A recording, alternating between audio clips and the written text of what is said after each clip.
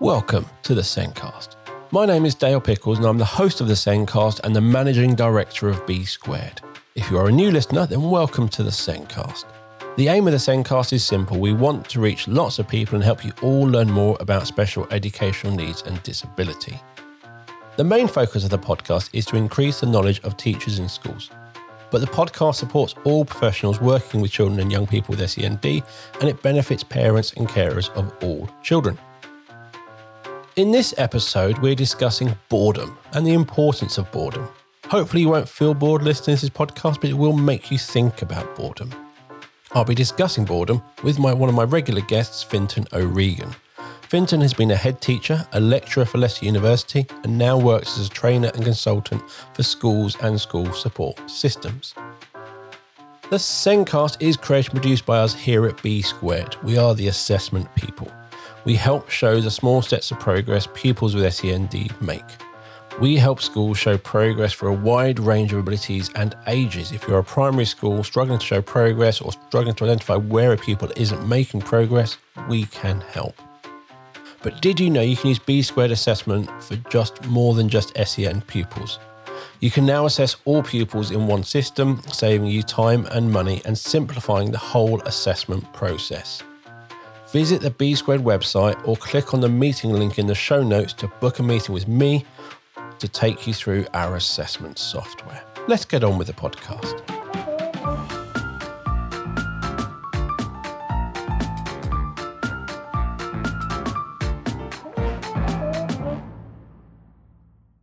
On this week's show, we are discussing boredom because it is interesting and it is also vital.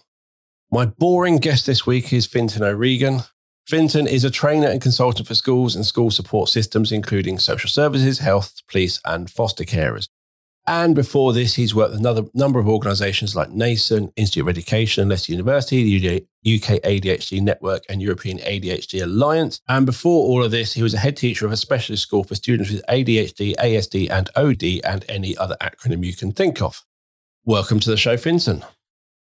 Oh, sorry, Dale, what were you talking about? Recording podcasts with you, Fintan, is anything but boring. And with busy lives, we can often rush from one thing to another, but sometimes we do get bored. Sometimes our mind wanders. What is going on isn't interesting. It doesn't occupy our minds, and it happens for many reasons. Yeah, I mean, it's one of those terms which I think I've been interested in for a long time because I do see this as being a real difficulty in some children engaging in a school system. You get some people who just seemingly sit there and drift through and get on with it. But a lot of children actively are non-stimulated, say they're bored, probably are truly bored. And it seems to me that if you can do boredom, you kind of get through school. It's the ones who react to boredom that seem to get told off for moving and fidgeting and doing all that sort of stuff, then they seem to, struggle because of that. So I think boredom is definitely the enemy of learning. And it's the cause, I think, of lots of behavior issues because some people, when they are bored, will react accordingly and tell you they are. And in a way, it should be seen as an alert system that what you're doing isn't working for everybody. You said that boredom is the enemy of learning. I would say it's the enemy of the person trying to teach you that thing you find boring. Because generally, if you're interested in something, you're generally not going to get bored by it. You like your cricket. You mention it at least once per podcast. If we talk cricket, Fintan's not going to be bored. Yeah, because he's into that thing. So that's one of the things when we talk about schools, it is children are teaching a curriculum prescribed by a government, which is boring. Not everyone may agree with that. The person who teaches English will get very upset that I've just called Romeo and Juliet boring. The person in history who teaches that crop rotation in Anglo-Saxon Britain will be offended that I've just called that boring. Everyone will get offended because their specialist subject which they love, we've just said is boring. And why are they getting offended, Fintan? Yeah, well, I think they're getting offended because we take boredom very personally. I think, a lot of people don't like the word. They associate it with, the fact that it's someone else's responsibility to be interested when they are speaking about said subject or said thing that they're interested in. And as teachers, it's not as much an ego thing, but it's the fact that, as you've said, particularly you're stimulated, you're interested in your subject, you expect everyone else to have an interest in it. Maybe not the same interest as you, but when someone, really seems not to be involved at all, I think you take it personally. And as opposed to see it for what it is, it's a message. That person is just not being stimulated. And it might not even be, not be the subject matter. It could also be the way in which it's delivered. There's a lot of subjects that I'm told are more popular for certain children with SEN. That can be true in some cases, but there's also some subjects that I've been told aren't accessible for children that have dyslexia and ADHD because an ASC, because they're too abstract, or it's too heavy with literacy, or there's too much writing, or there's too much listening. It's not always the case. It is not so much always the subject. It's the way in which it's being delivered. But what I would say is don't take boredom personally. If someone is bored, it's a state. You can't say to someone who's bored, be more interested. It doesn't work that way. It's like saying to someone who's angry, don't be angry. You've got to understand, number one, why they're angry and do something about it so they are less angry. So I think we've just not got to take this so personally, number one. And people say to me, well, I'm not boring. But if someone finds you boring, you are to them. Maybe I'm boring you now. But the bottom line is it's a real issue that we do need to be at least aware of in order to negotiate it, to support people, to be stimulated by what they aren't at this point.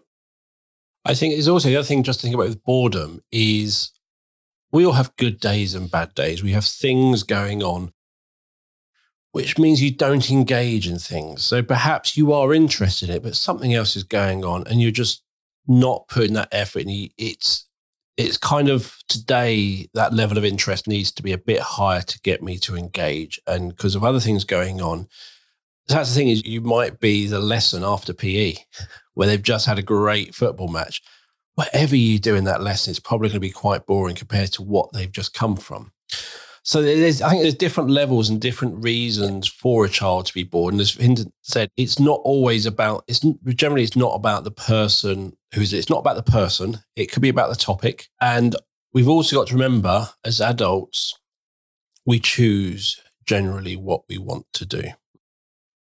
Children don't have that choice. As you said, I always mention at least cricket in one thing, and I'll probably always mention ADHD in one talk as well. And this is where ADHD does differ a little bit from other SEN terms, because people will say, if you can't read in English, you can't access can't focus on the words, you can't see the words because they're obscure to you, or you can't distinguish them. You won't be able to necessarily read.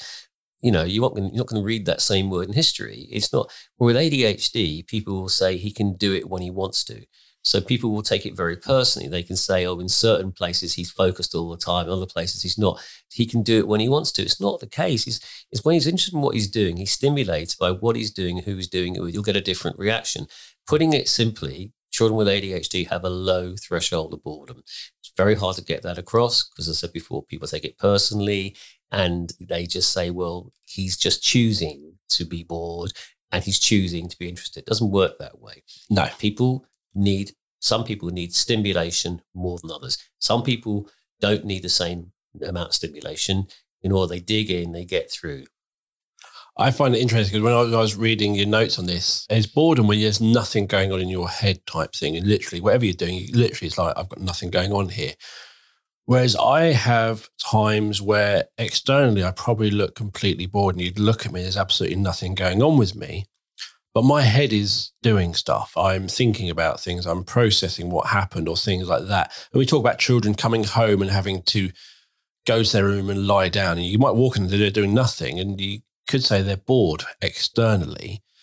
And I remember being back in school and I remember daydreaming because it was boring. I wasn't sitting there going, I'm bored. And I might have been one of those people who could do boring because when I was nothing going on externally, I found my own interest internally and was thinking about later on in that day or thinking about other stuff. And I could just sit there, in reality, bored out of my mind, but finding my own thing to do in my head. Yeah, I mean, turning this around, you weren't so much, you were perceived as being bored, but you were self-stimulating. Yeah. And I think, that may be the better way of doing this. I mean, I wrote 3 papers on boredom and get them on my website. It's called The Art of Boredom.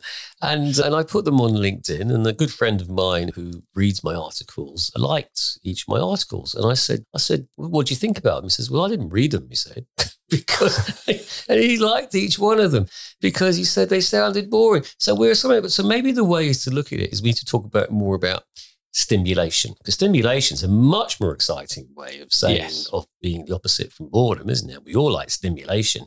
But that's truly what we're looking at. But we need to accept the fact that some people, therefore, aren't stimulated by the same sort of things that others are. And we need to identify that in terms of something for us to work with and not run away from them. Definitely. In England, we've got the new engagement model. And have you followed the engagement model, Fintan? Again, sorry, I'm not. No, we'll stop that now. But no, I haven't, Dale. But the engagement model came in initially with a Rochford Review in 2016, and it was based on a load of research done by the City Project, which is actually really good research. And it is about the key for learning, for people to be successful in their learning is engagement, stimulation, not being bored. Yeah. And they did a load of research, and the research actually applied to every situation, every learning. Listening to this podcast, going into your university lecture, a 3-year-old sitting on mat listening to their teacher. It's the same levels of engagement, but things will change. And they looked at responsiveness, curiosity, discovery, anticipation, persistence, initiation, and investigation.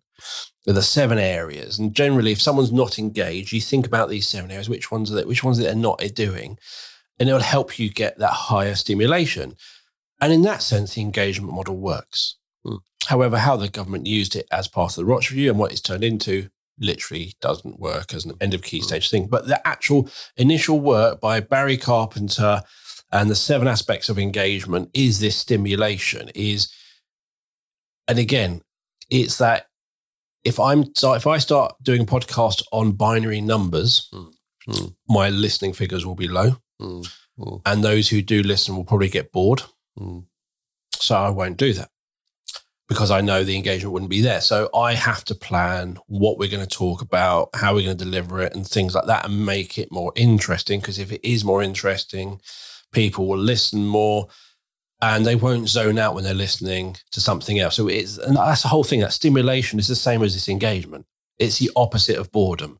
Yeah, absolutely. And I love the idea of what you said there on the engagement there. I mean, that's a much more positive way of putting it. But I worry, I think seven things are probably 4 too many. I think people, and not to say that's boring, it's just the fact that it's just too hard to remember how to do them. I mean, as you know, I mentioned before, I think as teachers, and this comes from a long conversation I had with someone once about, we do tend to focus on brains. And as I said, I was in this course once and someone said, I don't teach brains, I teach people. And it got me to think about this issue of teaching people as opposed to brains. And what I'd kind of drilled it down to is you're really after minds. And your mind is different from your brain. Yes, part of your mind incorporates your brain. But I think as teachers, we also need to engage the rest of the body. We just need to, your head, your body shouldn't just be a vehicle to carry your brain around from place to place. It needs to be involved in the process. Now, whether you call that movement, whatever you want to do. And the other thing, of course, to get the mind is you've got to engage the environment. But you've got to, first of all, identify that there's an issue here of boredom or lack of stimulation before you can, first of all, do something about it. Obviously, you can go listen to all of Susie Nyman's podcasts on multi-sensory teaching. But it is engaging. And again, Fintan might go watch a lecture on cricket, or he might go to a lecture on ADHD. So Fintan has chosen to go and listen to that. And generally, what you're going to have is someone on a platform who is passionate about it. And that passionate shines through, because they are passionate about that and they go for it. At primary school and secondary school, it's hard to do that because you are a primary teacher who has to be engaged and enthusiastic about every aspect of the curriculum. Yeah. You might really not be great on fronted adverbials, but you've somehow got to be passionate about it and try and shine through. And it's the same as secondary school, is you are that history, you are someone who loves history, but you can't go really into the in-depth that you could do if you're at college and uni and really inspire this amazing thing that happens at this point. Is you've got to bring it down to a much simpler level, but still show. Yeah. It'd be literally like Fintan explaining the basic rules of cricket to me. He wouldn't be that enthused because this is quite simple for him. Give me an opportunity. I'm sure I could make it. So it is quite challenging to deliver a curriculum that isn't yours, that you're not passionate about because the government's telling you to. And I think back to my school days, pre-national curriculum, and I think of my favourite teachers and my favourite topics and things like that, especially at primary school. And generally it's the topics and subjects which the teachers had the most passion for, that they really went for, that made us go for it. Yeah, I mean, I think so. I mean, I think there's going to be some people here now who'll be, sort of saying, well, look, boredom is part of life. You need to sort of get on with it. You need to deal with it. And let's face it, a lot of kids will say, oh, everything is boring. And, and of course, that's not accurate. It's not true. And so therefore, there's a sort of way of dismissing it as just something that the kids will say. And therefore, they need to mature or grow up with it and deal with it. But it's something that I think we do need to identify as, if we look at it in a very specific way, if someone is bored, it's a lack of efficiency. It's a lack of efficiency in what you are providing, and it's a lack of efficiency in what the provider is receiving. And, and if someone is bored, then their output is going to be different than if they are more stimulated. And so I think it's just something that we need to put into some degree of perspective, along with other elements of what we try to do, in terms of performance and in terms of at least addressing the fact that, if there are incidents in your classroom which are, taking up a lot of time because people are reacting towards what is going on or not going on, then we've got to be saying, well, what can we do different about it? What can we do something differently about it? Because if you have an incident of a behavioural incident in the classroom, then it's going to take a lot of time away from what you're trying to do and what you're trying to provide. And everyone, that doesn't benefit everyone. So I'm not saying that people go hitting people or jumping out of their chairs because they're bored. Could be other reasons as well. But what will happen is that I will say, if I was to go into a class to watch a very young Dale, I'd be asked to watch Dale. I might be watching Dale sort of looking out the window and not necessarily responding. But what generally happens is that when I go to classroom, what I do find is that I'm asked to go and help Dale. But what I end up doing is I end up going into the classroom and I end up focusing on Jim and Lucy, who what happens is they're winding up Dale. And they're winding up Dale because what will happen is Dale react. He'll be explosive. He'll jump out of his seat. He'll say something to the teacher and the kids will laugh. They are what I call the players. They're the players of the classroom. And what is they wind up the one. So you always catch the second one. You don't usually catch the first one. The reason why they're doing that, and they are what I call premeditated. They know what they're doing and do it anyway. Dale might be a bit more impulsive and he reacts. But the reason why they're doing that is because they're bored. All three of them are bored. All three. And the players are the ones that are, are more practiced in the art of creating stimulation by which the student that you catch. So boredom isn't just about the ones who you seemingly have the ADHD or have the issue of behavioural problems. It's the players in the classroom who will play them in order to change the scene of what you're trying to do. Because I was very good at finding my inward. So I could literally just go, this is boring. I'll find something in my head and daydream off out the window. But those other two children, they can't do that internally.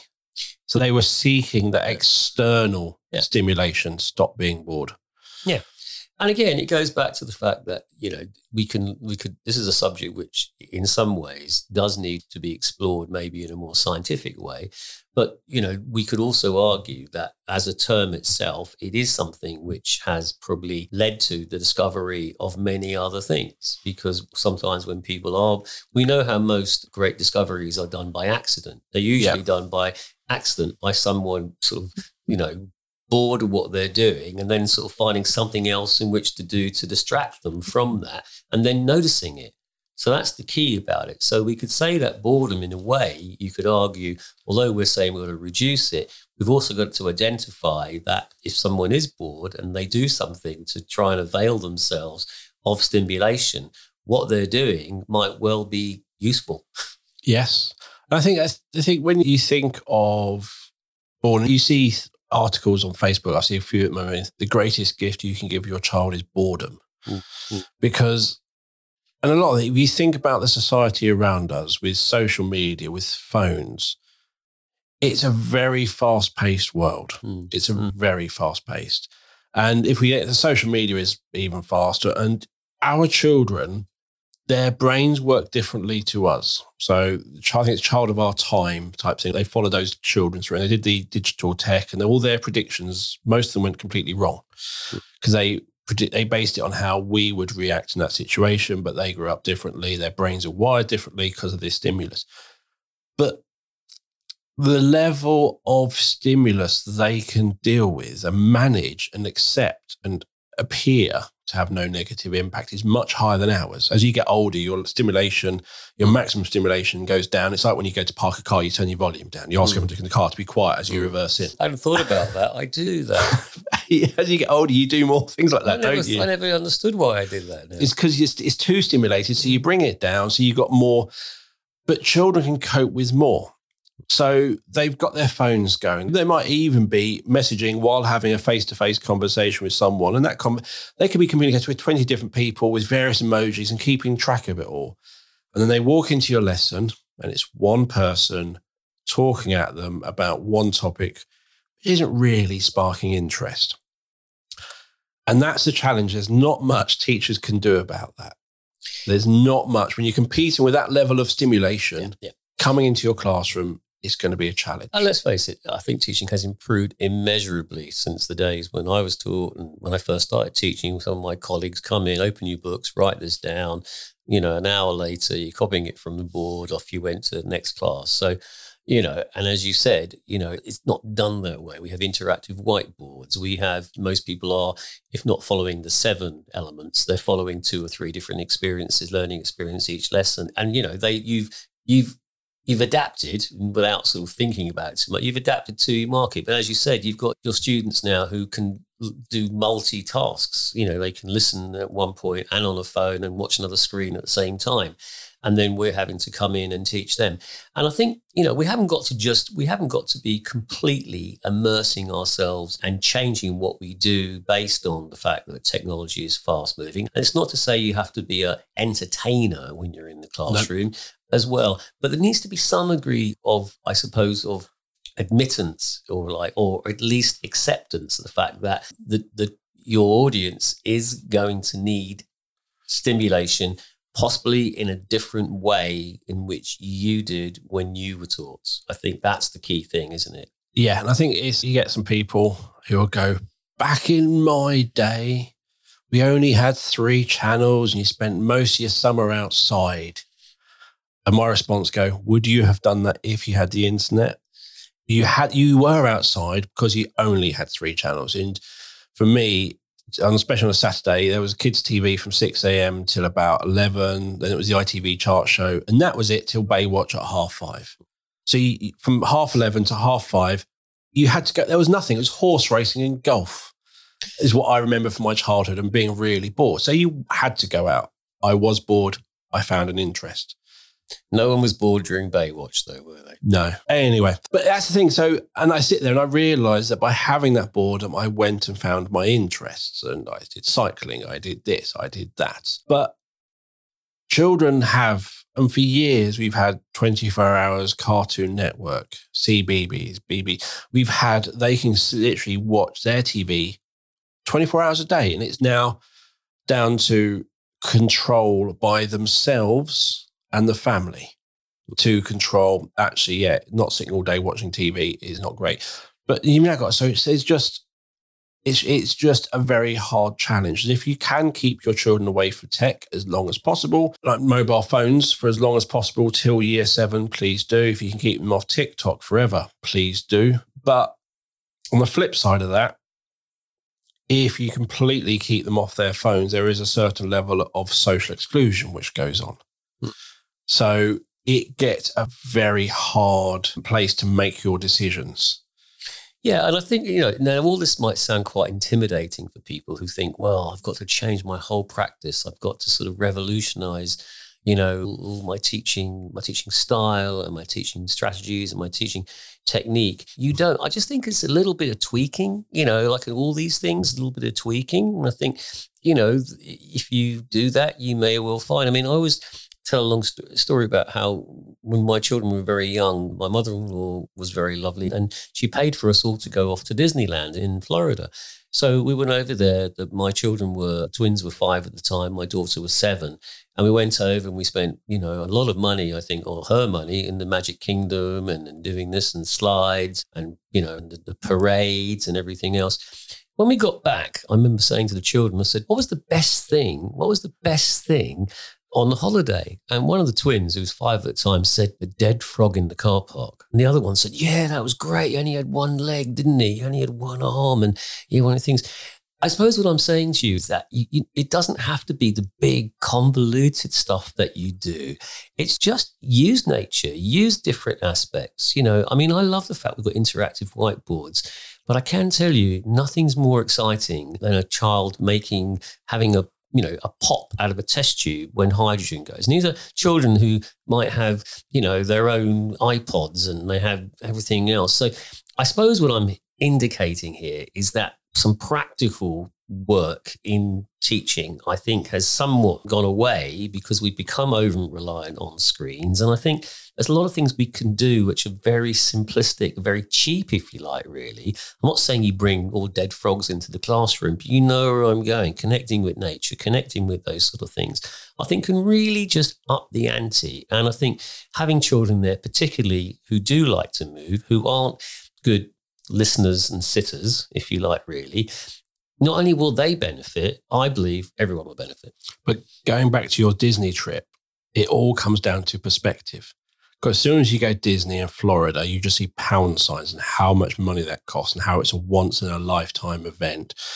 And as an adult, you might be going there as an adult. That's your first time there. You'll be just going, this is amazing. They're going to love this. From their point of view, it's just a holiday like the rest. Yeah. It's just until they're older, they won't understand the benefit. They don't have that perspective. My colleague, he went to Cuba on his honeymoon and had a most amazing time. And when his daughters were a bit older, they went back to, and one of them didn't behave too well. She goes, does she not understand that this is a holiday of a lifetime, blah, blah, blah, blah, blah. And I remember going, no, she's 5. Yeah, exactly.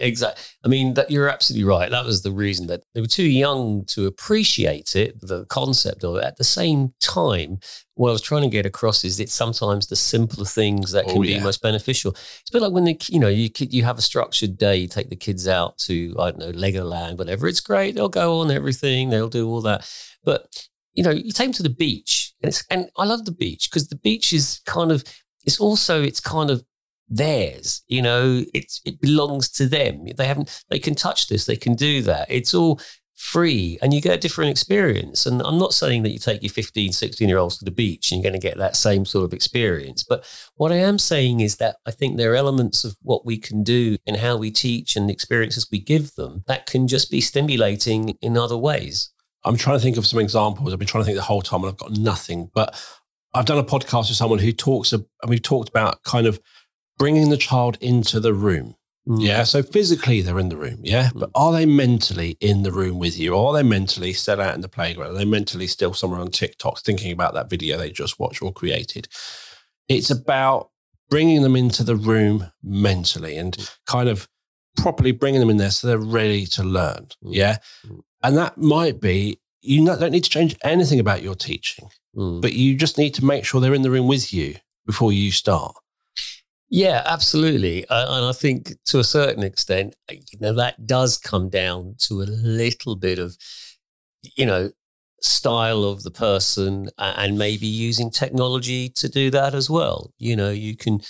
Maybe you start with music. Maybe start with "We Will Rock You" by, there's lots of things. If you don't feel that you yourself have that style, that you can use technology just to make it, as I said, it's not every lesson. You got you got to go between lesson 3 and 4 on a wet Wednesday, whatever. But it's just the fact that it's also knowing that group, that 4 might be a difficult class, maybe that's when you do it. You don't do it period one, you don't, because that everyone's generally speaking up for it. But if you've got some children with SEN as well, I've used this analogy before, but, say going to school is like swimming 10 lengths a day. If you have SEN, it's like swimming 10 lengths in treacle. So every lesson you've been putting twice as much effort into it. By the time the afternoon comes, you will be, you're going to be struggling. You're going to need something else to keep you, you'll be exhausted, you'll be tired. Your level of trying to look interested when you're not, so to speak, is going to be threatened. So I think it's just having some of those tools or tricks, or being alert to the fact sometimes you just need to have a plan B or plan C in order to spark it, really. And maybe you don't want to spark it so it flares, but just making sure you've got other analogy you can give, clubs in your bag, whatever, to do something different to make it more interesting. So I think it's that empathy and perspective. Yeah. So you talk about Disney, but you mentioned Legoland, and I remember the number of times I took my children to Legoland. We bought lunch there. That's 50 quid gone for 4 lunches. And then you've been on everything, and you walk past the gift shop, and you won't allow them in. Yeah. Queue 45 minutes of screaming and crying that you're the worst parents ever and they're going to phone Childline. Yeah. The perspective of, really, how much money have I spent on you? That's my perspective as a parent. But actually their perspective is, and this is the thing I realised after a while is, we'd go out for a nice day out. We'd buy them something in a gift shop. We'd go for a nice day out. Every time we'd buy them a gift shop. So we kept doing this. But this time we said no. But for them, whenever we had a nice day out, they always bought a memory. Yeah. But we realised it was costing money, so we wanted to stop this. But I hadn't realised I'd set up a routine in my child's head that if we go out, we get a memory. And I was breaking it. So that was their perspective. Yeah. So it's that realising what your intentions are, the reasons you're doing it, and what they're seeing are often very different things. Yeah, and I think, I suppose when we're talking about these trips to Disneyland and to Legoland, what's the relevant, how is it? I suppose what we're saying in a way is that that sounds like that's a big investment to actually give them the stimulation that we think they need. And I suppose, where that's okay once in a while, and it's a bit like when it comes to sorting out or dealing with behavior, or, people say, well, if I do all this thing now, I haven't got the time to do it. It's an investment of time, because if you don't sort it out at the beginning, then mopping up some of the issues that come as a result of behavior or lack of learning can take a lot more time. I suppose what I'm also saying, though, is that you don't have to do all the really expensive things to stimulate them. No. I remember one time I was teaching a science lesson, and it was a wet Wednesday afternoon. I used to sort of take them out. Maybe it was a double lesson for a walk or something, or play basketball, because it was a double lesson. It was like a 45-minute and 90-minute lesson. So that's a bit of a threat on a Wednesday afternoon. And, and by the second time, they'd be flagging and everything else. And this particular day as well, whatever I wanted to do in the lesson, I couldn't do because something wasn't working, whatever. But because it was a wet and windy day, and we were doing something vaguely to do with, I think it was soaps and detergents, whatever. So in the end, I don't know, I just said, right, everyone takes one sock off. And everyone took one sock off, and they went outside, and then they had to drag it through the mud, whatever. And then they came back in, and we washed their socks. Everyone washed their socks, and we had like a dryer down the road we could use. So by the time the lesson had finished, we'd washed all the socks and then gone back and explained how detergents work and soap and cleaning the socks. And I will be honest with you, and I've done lots of science lessons over the years, but that's the one that they come back and remind me about, when they washed their socks. And I'm not saying that's going to be possible in every lesson, every time, but I'm just saying that, and the investment you have in that, your lessons, because then they'll think, you never know what's going to come next. You know what I mean? So you can draw off that for many other years to come. So you didn't even really plan that? Completely didn't plan that. I don't know where it came from. Someone said something, someone took their shoe off, whatever. And I said, right, off we go, put the sock off. And then first of all, they were a bit gingerly about it. And then they loved it. They were washing their own socks. If you literally had stood up, today we're going to wash, wouldn't have worked. It's the moment, it's the class, it's the people, it's what's going on. And you say not being expensive, you could literally challenge your children to how many times can they fold a piece of paper? Because it's like you can only fold it 8 times or something is the number. Yeah. Yeah, I mean, I think, it goes back to that issue of, we have to follow the curriculum, as we say, but, you can go off piste. Every now and again, you can go off piste. And I guess what I'm trying to say is that by doing that once in a while, you will definitely reconnect with some students that maybe you hadn't done. And also, it may well spark you to do something different, not all the time, but sometimes. I think it will regenerate some of your teaching, and also you will get a different response from your students. You still have to teach them, towards GCSEs. There's still going to be days that have to be done. It's not chalk and talk anymore, of course, but there are going to be days like that. And I think they'll buy into that as long as they know that there's also other days that won't be like that. So there's a local secondary school near us who has moved to 100-minute lessons. So they now only have 3 lessons a day. But in that 100-minute, they don't have breaks. It is 100 minutes of continuous learning. That would be hell for me as a child. I look back at my secondary school, and literally the 2 topics I would have enjoyed doing that for would have been computing and maths. And science, because we would have done a practical in the double. Whenever you did a double, we had a practical. But not every lesson would be a practical if you're doing it for that long. And that would be bad. But the thought of doing history for 2 hours, for 100 minutes, or RE is pure hell to me. And I know that I wouldn't have behaved in that classroom. I mean, I think, it does sound quite a long time. And as you say, it doesn't appear to have those natural, I suppose, other experiences that you would have in a science or in class. I suppose it still depends on how that person structures that time. I mean, some of you out there may have come to some of my talks, and so you've been sitting in a room with me for like over 100 minutes. And I hope that during that time, you weren't totally bored. But I suspect what I tried to do was look and read the room and see who was. And then I had some ideas where we did some activities, or we did some discussion, or we did some group things that can do that. And I just would hope that whoever is, whoever are the teachers in those 100 lessons, they'll still be reading the room, and they will have other techniques or other experiences, be it discussions, be it games, be it, different ways of getting through that period of time. So I think, Dale, yes, you'd have been one of the students I'd be keeping an eye on. But what I would say is that, but having that person in your room who does appear to have a low threshold of boredom is actually an alert system for you. Because for all those ones that you spot, the overt ones, there'll be the covert ones drifting through. We mentioned these before in other ones. The ones that appear to be able to engage, but they're really not. They are covert, call it inattentive, you can call it what you like. They're drifting through, and you need to be identifying. If you can't spot them, then by at least having those different experiences, then you'll be drawing them in to a more, you'll be maximizing their learning potential more than by not doing it at all. Yeah. And we've got to think about is in the health and safety at work guidance, as if you're sitting there doing at your desk for half an hour, you should have a break every half hour. Correct.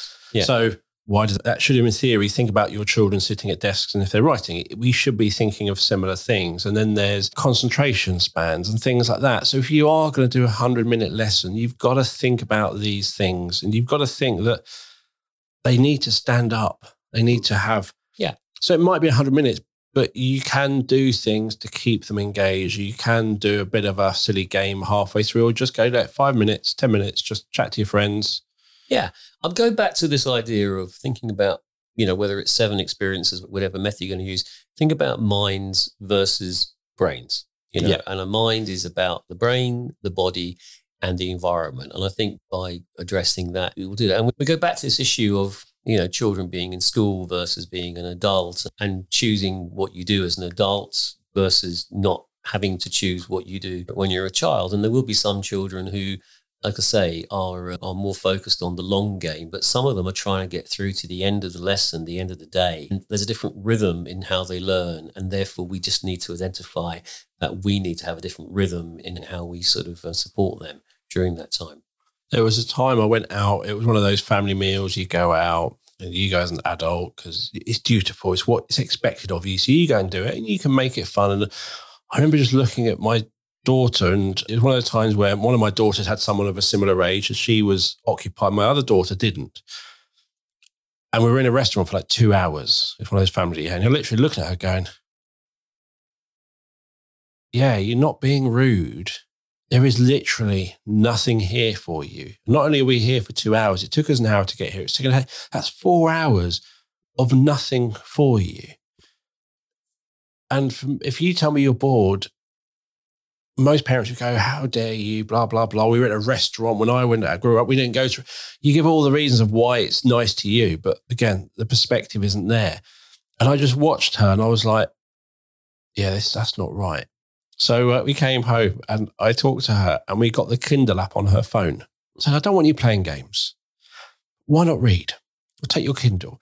And I also bought her a pair of in-the-ear headphones. So if she sat there with one earphone and she could listen to music, because basically it's kind of, look, we've got to do these things. The family want to go, everyone else, and you're kind of bored, but how can I make this more interesting, but in a socially acceptable way? So you're not just sitting there playing games.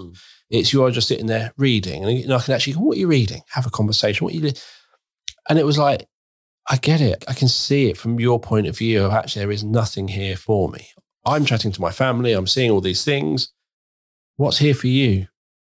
Yeah, we go back. I mean, I think that's a lovely way of putting it. You know, you expect sometimes people to get out of something what you are getting out of it, and identifying that some people aren't. I just think that in itself is a really good start to actually, you know, it's for you just, when we go back to this issue, some people can sit for longer than other people. Some people can listen for longer than other people. Some people can't.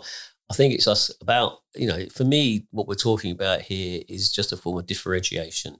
And I think as teachers and practitioners, we just need to be alert to the fact that some people can't do things in the same way as other people can. In the same way, some people need a pair of glasses to read, an inhaler to breathe. Some people just need a different experience to get through this particular time. And it goes along with everything else we have to do. And I know that seems like it's a lot of things to be thinking about all at the same time, but I will tell you that if you reduce the boredom of situations, you will reduce a lot of what you are describing as behavior incidences, because I believe boredom is at the root of a lot of how those things start.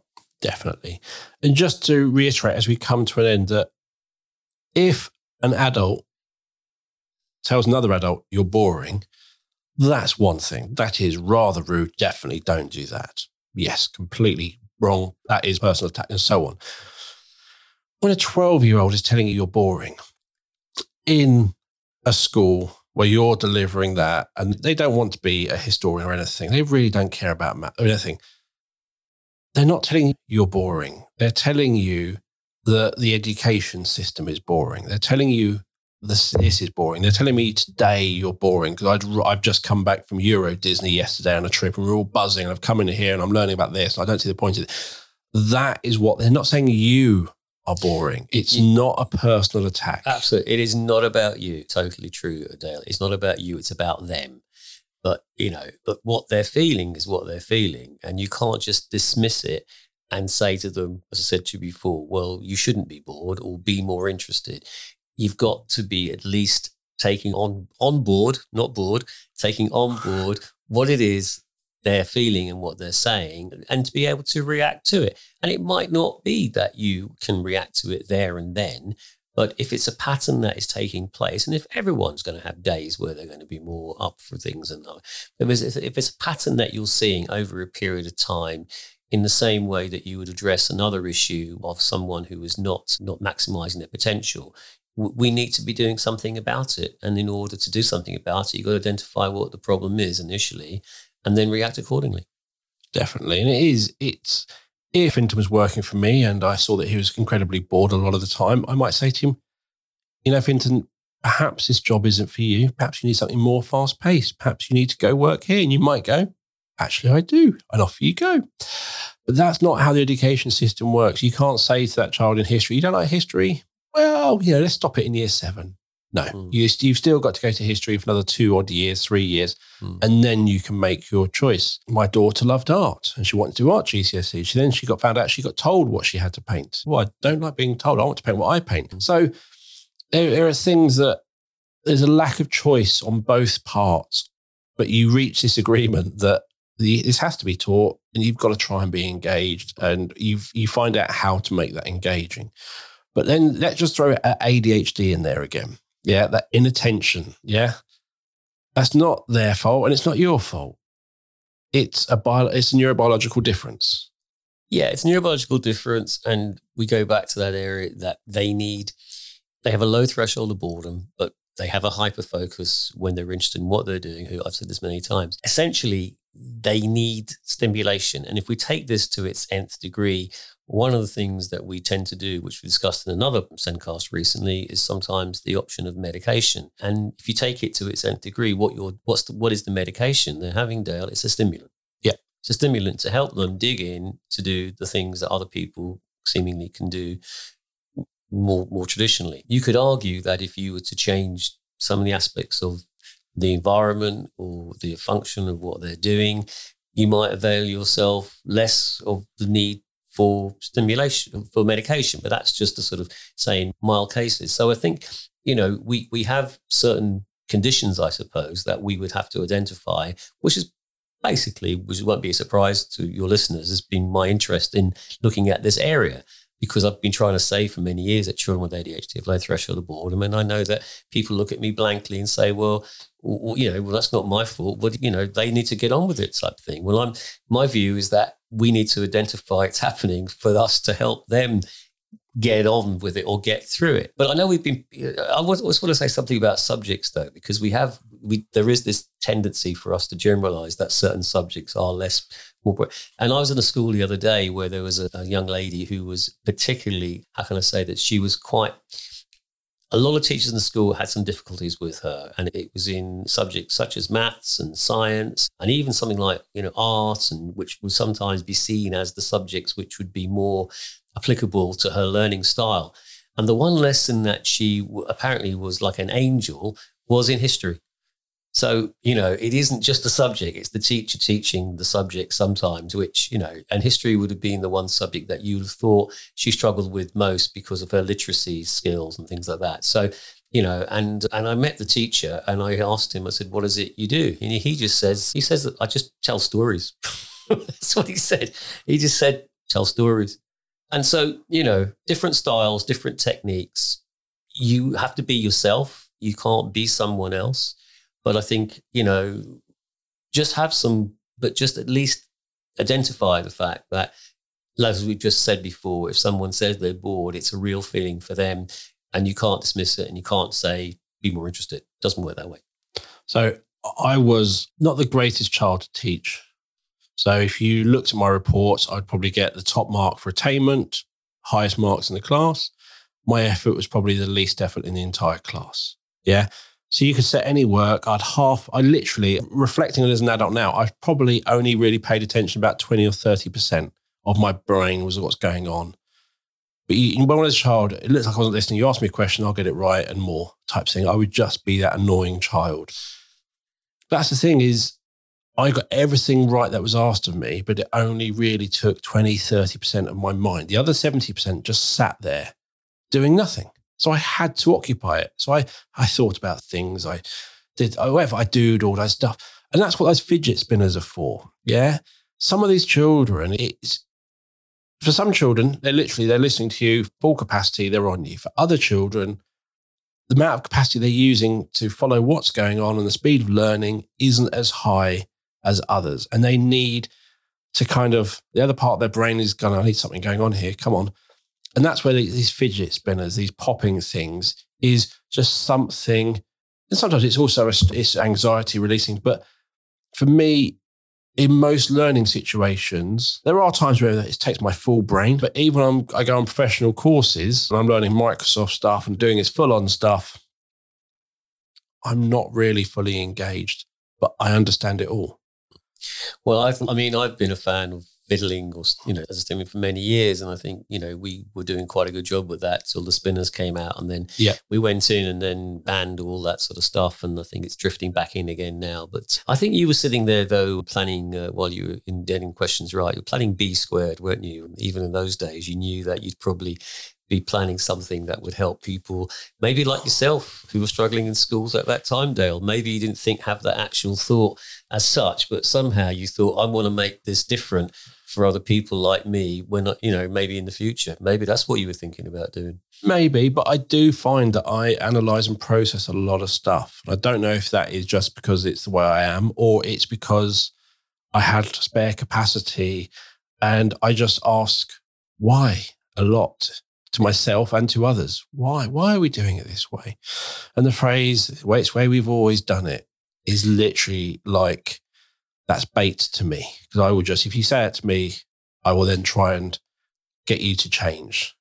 Yeah, I mean, I think that is that's a classic one, isn't it? Of you putting your heart and soul into a lesson plan and your heart and soul into the delivery of whatever lesson. And this child says to you, well, why do I have to do this? Or why do I have to do algebra? Where am I going to use this in life? And that is a question sometimes which you think, well, actually probably, and you sort of, I suppose like the answer to that is that, you have to say, look, it's not so it's part of the curriculum or don't ask me the question is, I suppose you'd have to be quite adaptive and say, it's not so much the topic, it's the process in which you're going through to do that. And someone might buy that, but I'm never going to use this.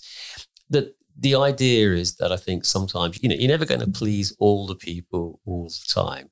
But, going off piece a little bit and saying, I'm very wise, I'm a very wise person and I can't always transmit all of my explanations at this one time. I'm very tired. You can just be a little bit almost, what's the word, evasive, but at the same time, they will usually get it. And even if they're not getting it from the subject, you can sell it in such a way that at least they'll take it from you, that you've got their best interests at heart.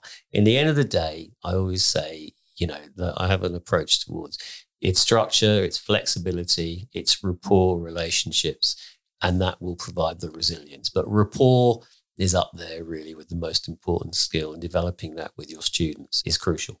So we did war poems. I think we still do war poems, however many years on from me doing it. We're still doing these war poems and all that lot. But I remember doing it going, I don't get this. We spent a whole term or 2 terms on war poems and I never knew the point.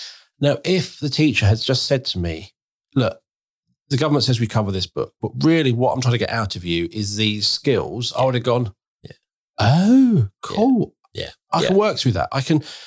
Yeah, the book we have no choice over. The government says we have to follow this, but actually these are what we're trying to get out of you.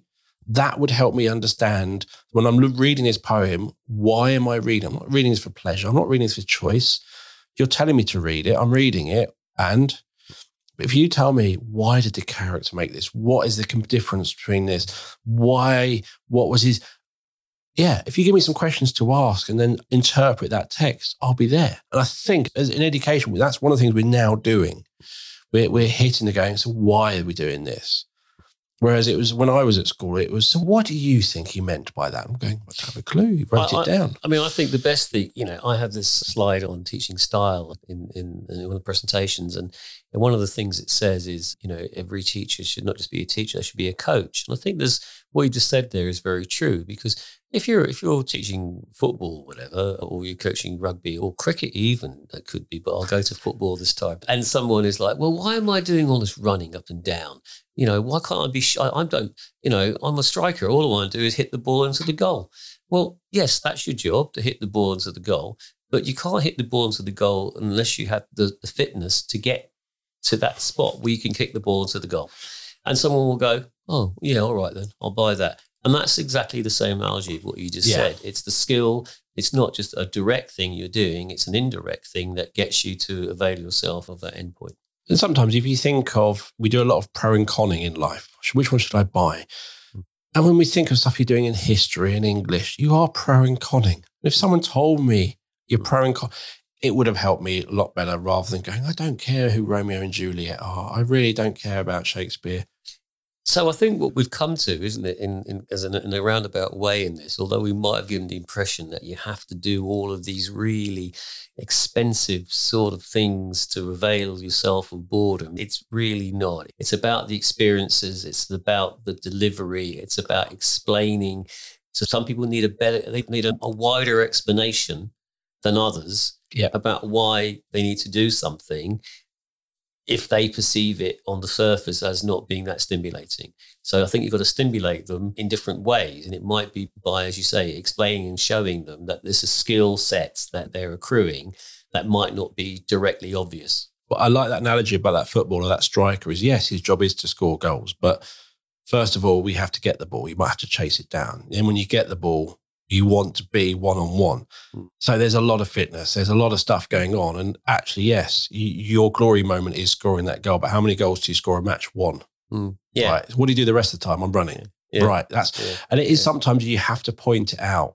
Yeah. And you have to help them understand. As I said, you are a teacher and a coach. Yes. You're a teacher of a subject, but you're a coach of people for life, really, and a coach in terms of getting them to access your subject. And some people need a lot more coaching or coaxing than others will do. And no matter what they throw up, whether it's a writing issue, we need to help them to address that issue. Whether or not it's a listening issue, we need to help that issue. Whether it's an issue of fidgeting, you need to help that issue. Or whether it's a degree that they feel that they have a lower boredom threshold. It fits in with all of those other elements. And you're a coach. So therefore, this is just another element of one of the issues you might have to coach in terms of getting the performance. So as adults, we know how we learn. We know I'm great at this. I can listen to them, or I read, or I watch, or whatever. You're all teaching children who don't know themselves and who are changing and who are finding who they are. So you can't just sit there and go, you kind of got to work it out for them, which is another challenge on top of everything else. Yeah, exactly. Again, going back to that issue of neurodevelopmental differences and people not being at the same stage as their age, I think it's still such a crucial thing for us to get across that because you're at a certain age does not mean you're at the same stage as the other people in the room, and we don't get the choice of that as a child, we do as an adult. So, he or she doesn't know why the other people can seemingly look interested. They're not sure. They'll think there's something wrong with them, or there's something that, it must be a mystery to them. So I think, as you said, quite correctly, we need to help them understand themselves as well as us not take it personally when they don't appear to be getting what the others do. And I say appear to be getting because some of those are drifting through too. You're just not seeing it. Yeah. Yes, definitely. I was generally one of those drifters. I hid it and was very good at doing it. So thank you for coming on the show today. I hope you haven't been too bored, Fintan. I haven't been. I do sometimes go to sleep though, so obviously I must bore myself really to fall asleep. You kept your eyes open and kept talking while you had your kips. That's good. As usual, Fintan has given me some links of things I can share, so I'll be putting those in the show notes, which you can find on the website or wherever you listen to the podcast. So thank you for listening to the show. If you haven't subscribed already, please click on that subscribe button. You can follow us on all the social medias, on Twitter, Facebook, and Instagram. We are simply the Sendcast. And let's talk about B squared. So if you are struggling to show progress, if your assessment process is overcomplicated, takes too long, or you want to see what's available, please take a look at the B squared website or book a free online meeting with me so I can take you through our products. We have a range of assessment products to help all schools show small steps of progress for pupils with SEND. And if you are a school in England still confused by the engagement model, which I did touch on earlier, not sure about the pre-key stage standards or anything else around assessment, please get in contact. You can also find about our online training, our conferences, read our blog, or watch our webinars. It is all on the B Squared website. And you'll find links to the website and to book a meeting with me in the show notes as well. And if you want to get in contact with me, please drop me an email. My email address is dale@bsquared.co.uk. So thank you for listening. We'll be back next week with another episode of the Sendcast. It's goodbye from Fintan. And goodbye from him. I knew we'd do that. I got there first. Bye, everyone. Bye-bye.